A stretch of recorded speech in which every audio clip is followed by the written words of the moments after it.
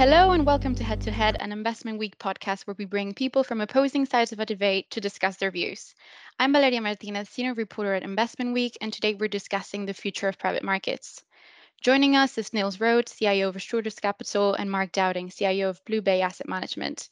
They will talk us through their view of the current private market environment, the tailwinds and headwinds for the space, and what role the private markets will have in investors' portfolios in the coming years. Hello and welcome. Thank you so much for joining us. Would you mind introducing yourselves? I guess we could start with Mark.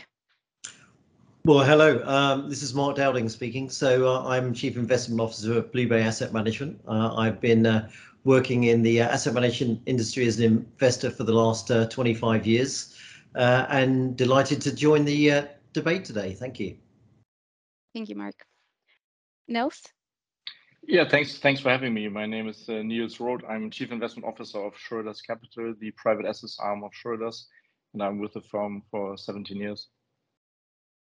Okay, fantastic. So let's just dive straight into it. So low interest rates and barely debt regulation have made the past decade a golden age for private markets, especially as companies are staying private for longer. And 2021 was a huge year for the industry, as it was described the year of the deal.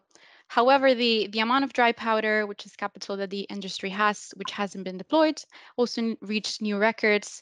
Last year, you saw $20 to $30 billion funds being launched, and there have been some signs that some of the heat is coming out of the market, but of course, it still remains very busy. So I wanted to start with you, Niels.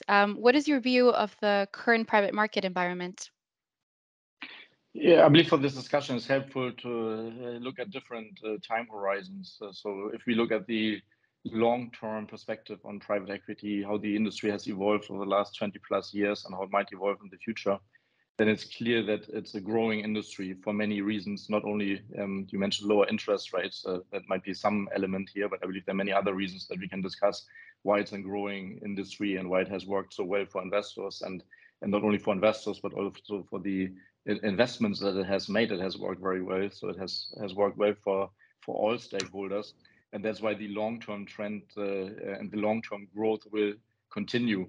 Then on top of that, you have some cyclicality. So there are long-term cycles in the industry, which are about 10-year cycles, which are driven mainly by fundraising. And we can talk about why fundraising is more cyclical. And then there are some shorter to medium-term developments.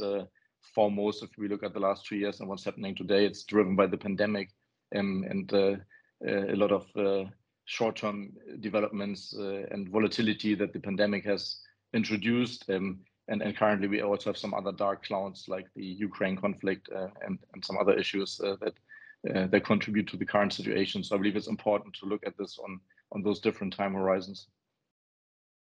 Okay, fantastic. Thanks, Niels. What about you, Mark? What is your view of the current environment for private markets? Yeah, so maybe a slightly different perspective and a more skeptical one, perhaps. Partly because I guess my sense was that last year we were really seeing a bit of a gold rush in private markets. A lot of capital was being raised and money was flowing in that direction. And I guess part of this stands to reason. And back to sort of Niels' comment, frankly, these markets have been growing because they've paid stakeholders well. You can sort of read that for the idea that a lot of people working in the private industry have been paid very well and have been earning sort of pretty strong rents for what they're doing. And so the nature of the gold rush is to a degree understandable, put against a historical context where there was absolutely no value sort of in 2021 in public markets, in areas like public market fixed income. There was no income left to invest. And so I would just sort of question whether this is inexorably the direction of travel and whether perhaps last year could have seen a bit of a higher watermark and whether the dial has now shifted away from private markets to back towards public markets to a degree. It's not to say that there won't be good funds, good opportunities in the private market space. But I just say collectively in aggregate, I'm perhaps a little bit worried that too much money has gone in that direction, or all a bit too quickly. Thank you, Mark. Just passing it on back to you, Nils. What do you think is playing to the private market's favor and what against? Yeah, so if we look at the last 2 years, it's correct that the last 2 years have been very special years, and they've been very good years for private assets overall and for private equity in particular. And I would say it has been more driven by the listed markets, and especially, I mean, what has happened is we had the COVID shock, which could have led to a very deep recession. It turned out to be the shortest recession in history, because there was an unprecedented amount of money printing and fiscal stimulus. And with all that money available and the several rounds of checks sent to US citizens and other measures, we saw a rally in stock markets that seems to be correcting now, which has created a very strong exit environment for private equity. So it was a very good time to IPO companies and to sell companies over the last 1.5 to 2 years. And that has given an extra boost to especially private equity, which has further increased the performance of the asset class that investors have already been very happy with. So that's the short-term effect that has happened. If we look at the fundraising side across private assets and also within private equity, then most areas, and it's important to look at the different strategies because it's a vast asset class now. Most strategies have had rather stable fundraising, still on a long-term growth trend. So the entire industry is growing. But what we look at is the long-term trend and then the annual fundraising and how that fluctuates around the trend. And if there have been areas where there was exuberance and too much fundraising and things running maybe a little hot, then it was with regard to late-stage technology growth capital for technology investments, where we have seen the rise of the unicorns over the last 6-7 years, where there are now more than 1,000 unicorns up from 0 7 years ago.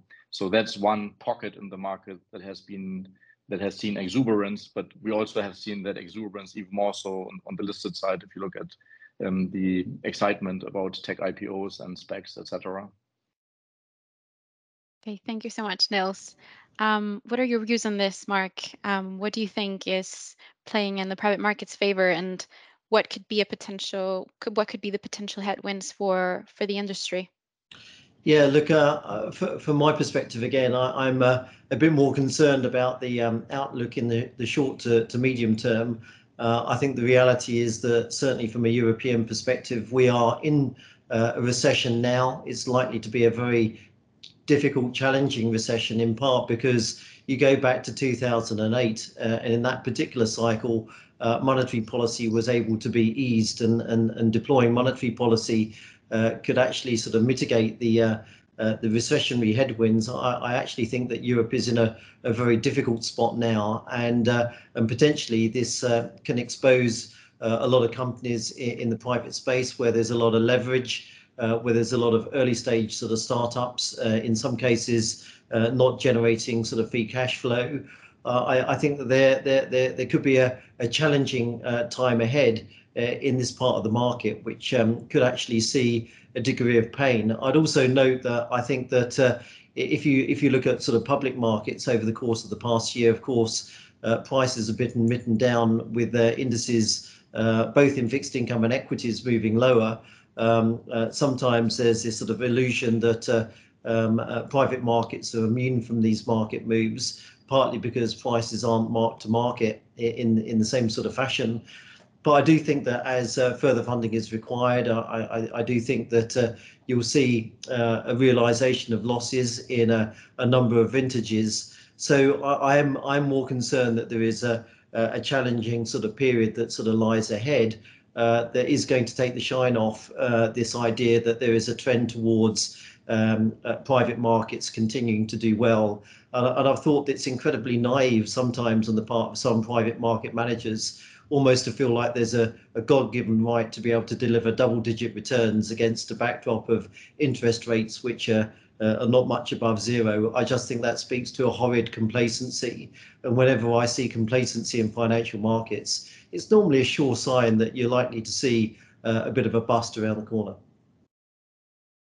Nils, would you like to add anything to what Mark just said? Yeah, there are a few interesting points, and I believe also some points that we agree on. So I believe it's clear that there's a high risk of a recession, even though the current business cycle is only a bit more than 2 years old, back from the recession we had when COVID broke out globally.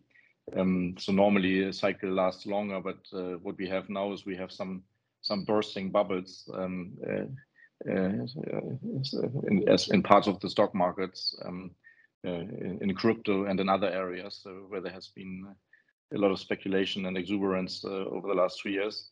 And these bursting bubbles, there's some historic analysis that shows that bursting bubbles increase the risk of a recession. And of course, we also have a huge spike in interest rates, nominal interest rates, and that also increases the risk of a recession. If there would be a recession now, it would also likely be a longer and a deeper one, because if you enter a recession with high inflation, then central banks have much less room to maneuver. So it could be a recession that could last a year or even longer in a worst case scenario. And in such a recession scenario, many asset classes would correct. I believe with regard to private markets, what's interesting to highlight is that if we look at past corrections, then private markets and private equity have typically corrected much less than listed markets. So if you look at the global financial crisis, for example, then private equity strategies, buyout and venture growth, they've corrected about half of what we have seen in the listed markets, on the stock markets. And then if you dive even deeper into the different strategies, so even private equity is a very big market now, and within you have buyout, which is a big part. And within buyouts, you have small, mid and large buyouts. And there you see that all have corrected less than the stock markets, but large buyouts corrected the most and small buyouts corrected the least. And so with regard to the leverage point, where you have most leverage in the private equity markets is with large buyouts. That's also where we have seen the most significant valuation increases over the last several years. And that's also where there's the highest level of leverage. So my expectation would be, if we enter such a recession scenario and if we do see valuation corrections, then we would, within private equity, likely see more of that on the large buyout side and less for some other strategies. And so one last point to make is, if we would enter such a recession scenario, it would in fact be a good time to do new private market and private equity investments, because all the historical data shows that recession years are typically among the best vintage years. And that's because if you invest in a reduced valuation environment, that's a good thing. And every private market fund diversifies its investments over a certain period of time, so that the recession would very likely be within that window, if one would come now in such a scenario that we're discussing here. And the investments that would be most impacted by the recession would in fact be the fund investments that have been made 2 or 3 years ago. Yeah, if I just jump back in, actually, Valeria, to what Nils is saying, I can certainly get the logic there. I would argue myself that it's not are we seeing is there a scenario of a recession? We are in a recession. There's no argument. We are in a bad recession in Europe. We're in a bad recession in the UK.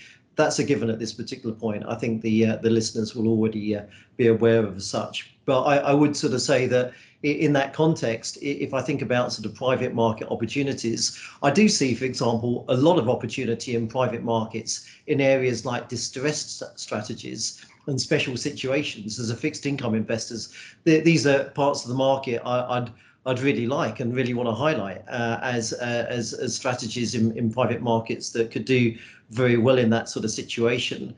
I guess the only thing that I'd like to caution, though, when it comes perhaps more to private equity as a thought, is that if you look at sort of past recessions, like the recession in 2008, obviously this is a recession where effectively the banks took all the losses. All of the bad stuff was on the bank balance sheets. Bank reserves were inadequate. We saw a lot of banks brought to their knees. But what we've seen over the course of the past decade is banks have become much more conservative. They've raised massive capital buffers. They're not sort of engaging in the risk-taking activity that they once did. A lot of that has been moved on to areas like private markets, right? So we've seen an outsourcing of the risk that used to sit with the banks into private markets. And I think the observation that I'd really share is that in this particular recession that we're likely to see, I think the banks are likely to come through relatively unscathed. All of the big losses are going to be really sort of taken by those who have been investing in private equity, private debt funds, as and when those write-downs occur, in my opinion. If Nils, you wouldn't want to add anything to that, we can just move on to the next question. Yeah, maybe just one comment on the Sure. question of how different industry sectors are impacted in different macro environments, and I believe it's a relevant question because the industry sector mix that you find in private markets investments and in private equity is different than what you find in the stock markets. So if we talk about recession scenarios or also stagflation scenarios, we might still be in a stagflation scenario even after a recession. Then one question is which sectors would be impacted and hurt the most, and which would be more resilient. So if we look at data from the stock markets over the last 20 years in different market cycles, then in a stagflation scenario, there are a few sectors that do particularly well, that are more robust. Number one, there's healthcare, which is also less cyclical and with good pricing power. Another sector would be consumer, including especially staples, but also discretionary consumer. So these sectors would do better than other sectors. Industrials would be hit more, for example. And if you look at the exposure mix that you have in private markets and private equity, then I believe what you see is there's a bias, so a larger weight to some of these more resilient sectors, where for many firms in the private equity industry, for example, healthcare has been a very important sector, and which is getting also a larger weight than you would see, and also different types of companies than you would see in the listed stock markets. So with regard to the sector mix, I'm more positive for the outlook. Thanks, Nils. So moving on to something that has been in many investors' minds, which is valuations. So prices of private equity portfolio companies are quite high relative to earnings generally. And obviously valuations can be a bit of a challenge for private markets. Is that a concern for investors, would you say? Starting with Nils for this one. I would say it depends on which part of the market you look at. So I mentioned that where we saw fundraising above its long-term trend is on the late stage growth technology side, so the pre-IPO, so-called pre-IPO investments, and we also saw some of that over the last years on the large buyout side, where some very large funds have been raised that, as you say, rightly have made investments at increasing entry valuations, and where the gap between the entry valuations between large deals and smaller deals has widened over the last years in both the US and Europe, which is where most of the buyout transactions take place. So these are areas where valuations have increased and where that could be a concern, because higher entry valuations typically means lower return expectations. But it's important to look at the market structure. So if you look at the buyout market and those large transactions, they represent less than 5% of all transactions. So in terms of number of transactions, it's a very small part of the market. Because these deals are very large, they still represent half of the market by investment volume. So it's a big part of the market, it's half of the market, but it's only 5% of the transactions. If you look at the other 95% of transactions, which represent the other half of the market in terms of investment volume, then there you have very different valuation dynamics. You have rather stable valuations over the last 10 plus years, and much less concerns on the valuation side, but also lower leverage levels applied than for these larger transactions. So I believe, again, the market is so big, and the dynamics are different. It's important to look at the different parts of the market on a more granular level. Great. Mark, would you like to add your views on the valuations debate? Yeah, not ever so much to share. I mean, I would note that I mean, if you look just since the start of the year, like the yield on US high yield benchmarks has gone from 4.3 to 7.8. So you've seen a massive revaluation in public markets in areas like fixed income. And that sort of repricing firstly means that sort of investors could, if they're looking for 8% returns, they don't necessarily need to go to private markets in the way that they formerly did. But also, I do think the fact that you're raising your discount rate is going to have a material impact on valuations, and so I think there's probably scope for valuations to correct more. I mean, when I look at things like SPACs as a great example, I mean, the valuations there were silly. SPACs at a benchmark level delivered losses last year. They're delivering again double-digit losses this year. So I'm not saying that there won't be parts of the market where there aren't assets that you don't want to own, but I think in a collective sense, I feel that sort of valuations have got further to unwind. And again, to those on the call, I think it probably speaks to needing to find managers with skill, because having had an environment where everything is going up, it's all a bit bloody easy. There isn't really a lot of skill. A lot of people have been paid a lot of money without a lot of skill in private markets in the past part of the cycle. But I do think that going forward from this particular point, we're likely to see much more dispersion in returns and outcomes, and actually people will be paid more based on the skill that they actually deliver. Great. Thanks, Mark. I wanted to ask you as well, because obviously, especially in the past couple of years, everyone sort of wants in on the success of private markets. But obviously, as these funds grow and more people pile in, I wanted to sort of ask both of you, isn't it just inevitable that the returns are going to start to come down? How long do you think private markets will continue to outperform public ones? Nils? Yeah, so these are interesting points, and also the skill point, and where managers complacent in recent years because the general market, public market performance was good, and so you didn't need to do much more. But so I would say that I don't see complacency there, and I also see the objective of investors and fund managers to outperform public markets, and based on investor surveys, private market investors and private equity investors are very happy with their investments, including with their performance. So that might be some indication that investors got what they were looking for. But a key question here for the entire discussion is if there is expected outperformance in private markets and in private equity, but also in the other strategies, private debt, private real estate, private infrastructure, where does the outperformance come from? And if I may just summarize in a few sentences what the general view has been over the last 20 years and how that might be changing. The general view has been that there's outperformance because there's illiquidity. So you need to accept that you are locked into illiquid investments, which investors don't want to be. And that's why they are compensated and they get lower entry valuations and they get better yields and better performance. That has been the predominant explanation why there could be outperformance in private markets.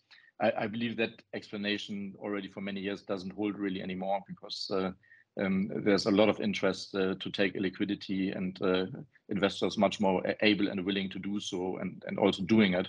And we see that in the growth of the private markets industry that we discussed earlier.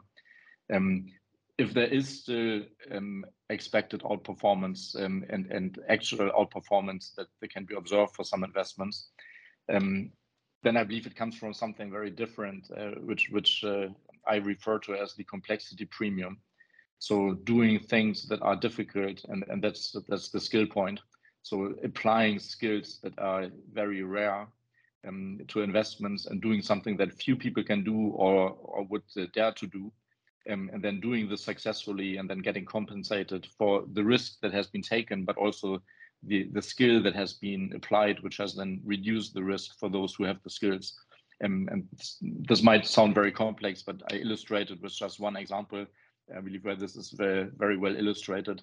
If you look at early stage biotechnology investments, which target curing bad diseases like cancer or developing the next vaccine, such startups, they start with very little at the beginning. They typically don't have revenues initially, and often they don't have any revenues before they are exited and sold.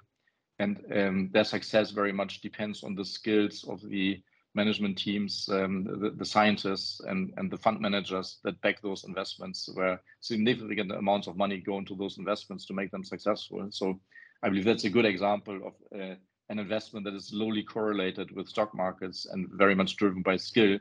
But you also have the same if you go through all other strategies within private markets. You have that in different forms. Just one more example, a typical buyout investment, a buyout manager buys one company in a fragmented market, and then it buys another 10 and merges all of those into one and makes it more successful and creates a bigger company that can be sold to a strategic investor or exit in other ways.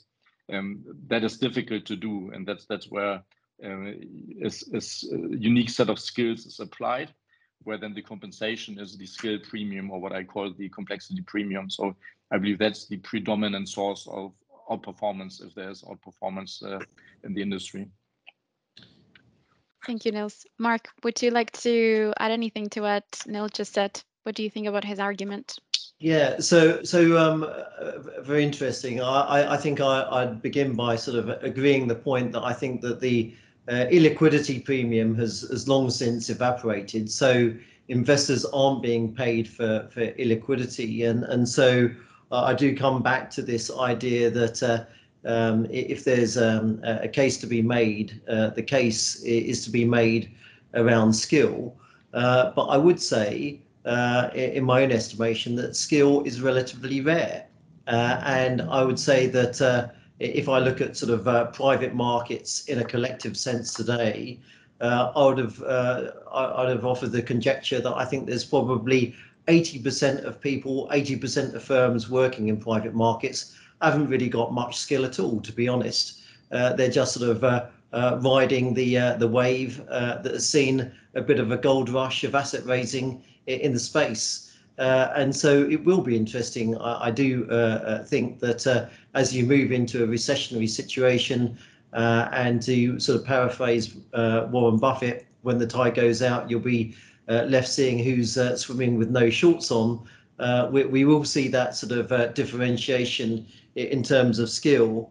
But I would lastly say, beware the idea that complexity, though, can be something which should be a USP. The last time anyone told me that complexity was a great selling point was when we were flogging CDOs in the run-up to the GFC.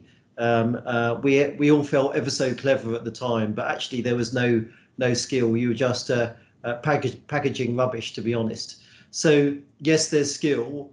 Yes, it should be found. Yes, there'll be opportunities. But I think that investors are going to need to be much more selective and also thoughtful about where in private markets they invest. And Niels has mentioned a couple of sectors that may be interesting. I again would reiterate the idea of things like distressed debt, special situations in emerging markets and developed markets would be a space within the world that I'm operating in that I would tend to think could be interesting. Thank you, Mark. Niels, would you like to add anything else to what Mark just said? Yeah, I just want to clarify. So if I say complexity premium and I refer to complexity, I refer to complexity in the underlying investment opportunity. So the complexity of creating a company or turning around a company or growing a small company into a larger company. So that's what I refer to when I say complexity. I do not refer to complexity in creating complex products. So that's not what I refer to. And I agree on the skill point that skills are rare, and I believe we even see it in the numbers. So it's well known that in private markets and particularly in private equity, there's a very, very wide spread in performance between the best managers and the other managers. So the top and upper quartile compared to the other quartiles. There's a wide spread, and there's also that has been statistically shown a high level of persistency and performance, so that if somebody is among the best managers, they are more likely to be among the best managers than managers that are not among the best managers. And this varies a bit then by strategy if you dive deeper, but the general tendency is there. So I believe on this point of skill-based investments, and that skills are rare and that skills can lead to outperformance.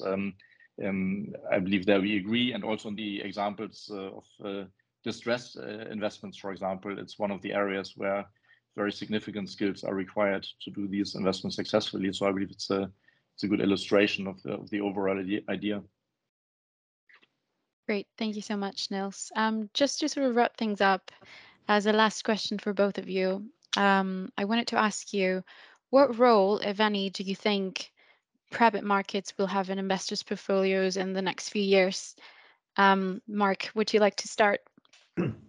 So look, for all that I've said, I think that sort of private assets will play an important part in investors' portfolios. The only thing I've really been challenging is the idea that they will play an ever larger role. I think we probably have seen a bit of a high watermark event last year. And if anything, if there's more value coming back to public markets, they may play a slightly smaller role on a forward-looking basis.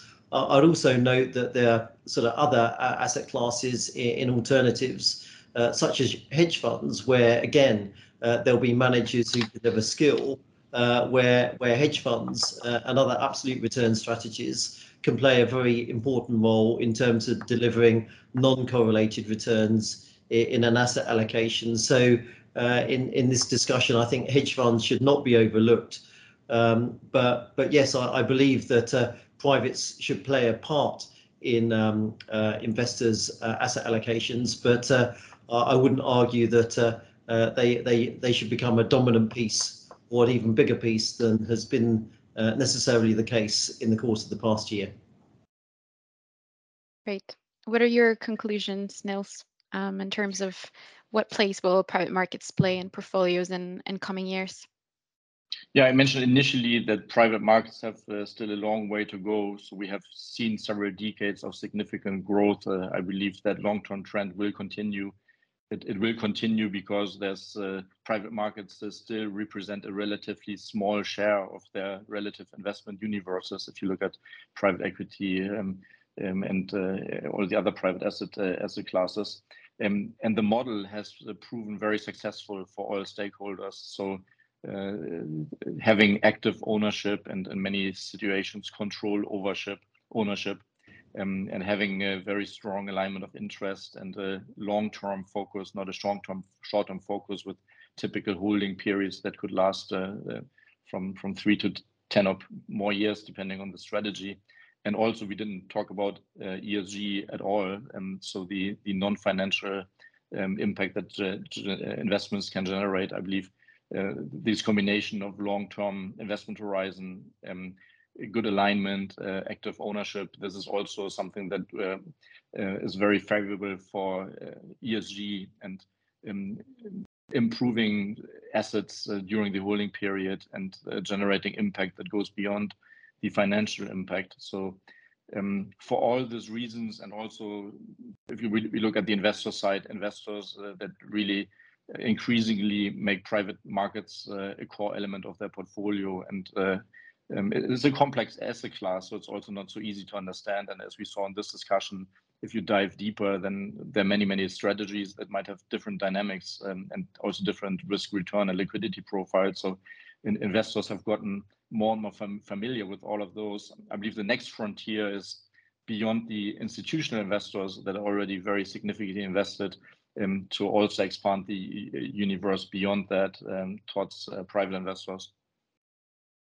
Okay, fantastic. Definitely the ESG in private markets could make for an entire other podcast. But yeah, so we're gonna wrap wrap it there. There's definitely lots to keep an eye out on. So thank you both so much for taking the time to explain and provide your perspectives today. Thank you very much. Thanks a lot.